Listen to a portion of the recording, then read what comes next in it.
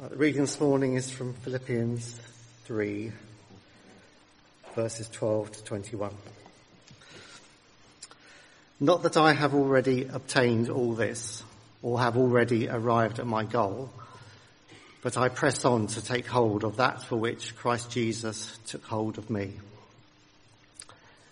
Brothers and sisters, I do not consider myself yet to have taken hold of it, but one thing I do, forgetting what is behind and straining toward what is ahead, I press on toward the goal to win the prize for which God has called me heavenward in Christ Jesus. All of us then who are mature should take such a view of things. And if on some point you think differently, that too God will make clear to you. Only let us live up to what we have already attained. Join together in following my example, brothers and sisters. And just as you have us as a model, keep your eyes on those who live as we do. For as I have often told you before, and now tell you again, even with tears, many live as enemies of the cross of Christ. Their destiny is destruction. Their God is their stomach, and their glory is in their shame. Their mind is set on earthly things, but our citizenship is in heaven. And we eagerly await a Saviour from there, the Lord Jesus Christ, who by the power that enables him to bring everything under his control will transform our lowly bodies so that they will be like his glorious body. This is the word of the Lord. Thanks be to God. Have you ever met someone in your life who you think has got it all sorted? You know the type. The mum in the playground who pulls up in the latest 4x4, picks up her two perfectly well-behaved children, gives them fruit as an after-school snack, and drives back to an immaculate house with a nutritionally healthy supper bubbling away on the Argo. Or the businessman on the train with his sparkling shoes, working on the latest Apple iMac, talking to the CEO of some internationally successful company, telling him how to run his business. Or the retired couple on endless holidays with delicious grandchildren and numerous satisfying hobbies. They have life taped. No problems, no worries, no rows, no money issues. Or so it would seem. Maybe this is how Paul appeared to the people of Philippi. He's got this following Jesus thing all nailed up. He's met the risen Christ. He's been transformed beyond belief. And as for the evangelizing bit, well. So, what a relief for us, mere mortals, to hear as we read in chapter 3, verse 12, that, well, actually, no. Paul still had a long way to go. He hadn't reached the goal. He hadn't reached the finish line yet. He was still running the race. His motivation is Christ. He knows that he is loved beyond measure and forgiven through grace. But he's not there yet. God's not finished with him yet. There's a whole lot more that God has planned for his life. And it was far from easy. One thing Paul doesn't do, and that's live in the past. As he states in verse 13, he is forgetting what is behind and straining towards what is ahead.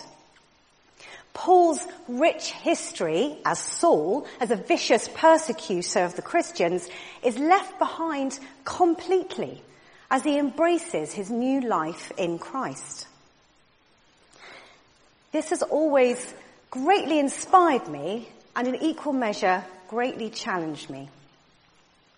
How easy it is to hark back to how we used to be before we met Jesus. And how difficult it can be to shed the old and embrace the new. The baggage of the past can be so hard to put down.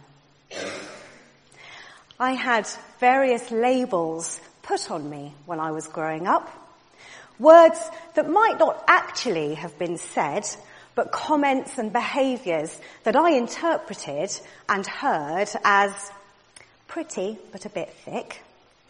And if you behave in this way, then I'll accept you, then I'll love you. When you're surrounded by people and a society that judge you on behaviour and performance, you do all you can to meet their expectations, to earn their love and their respect. My journey has been one of slowly dismantling and removing these labels and learning to operate from my self-worth through the love of Christ. We have to replace our old mantra of not worthy and live from a new mantra. I've taken one of my new mantras from that great theologian, Winnie the Pooh. You are braver than you believe, stronger than you seem, smarter than you think, and more loved than you know. There are obviously Bible verses that remind us of who we are too, but this one works for me particularly as Winnie the Pooh is an old childhood friend of mine. And it's a race that I'm still in, and I will always be running.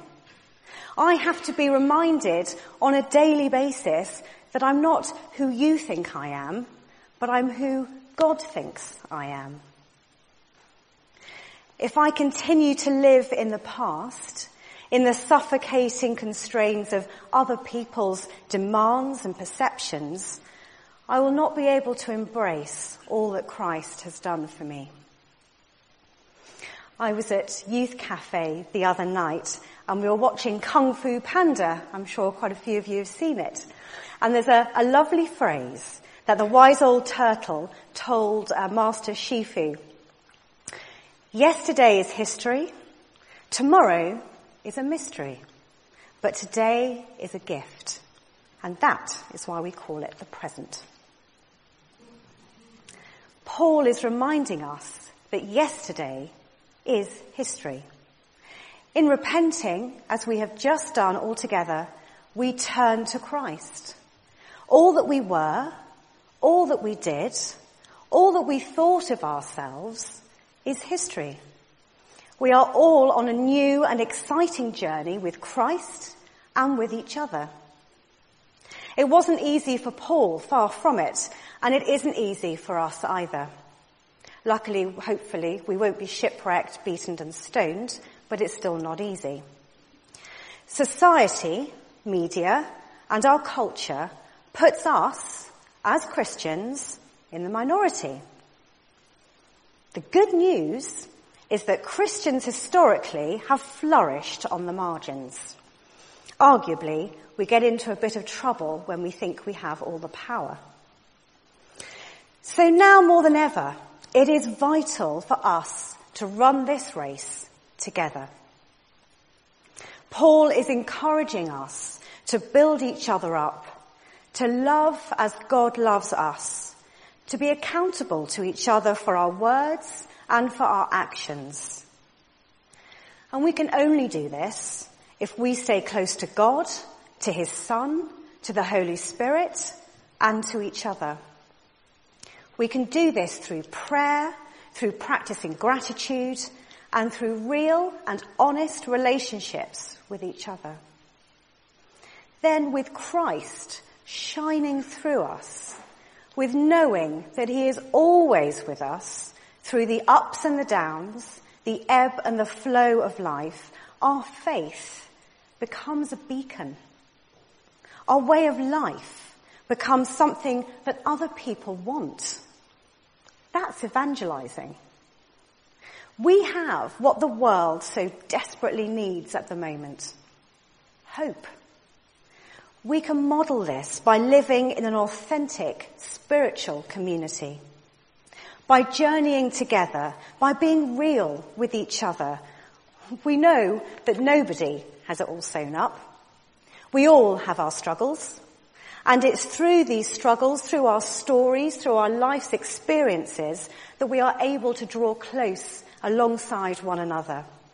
Liz's testimony last week was a wonderful example of this. How wonderful it is and what an encouragement it is to see God working in somebody else's lives. And we all have stories that we can share that are like that. We share these stories in our home groups, in our families, and within this community.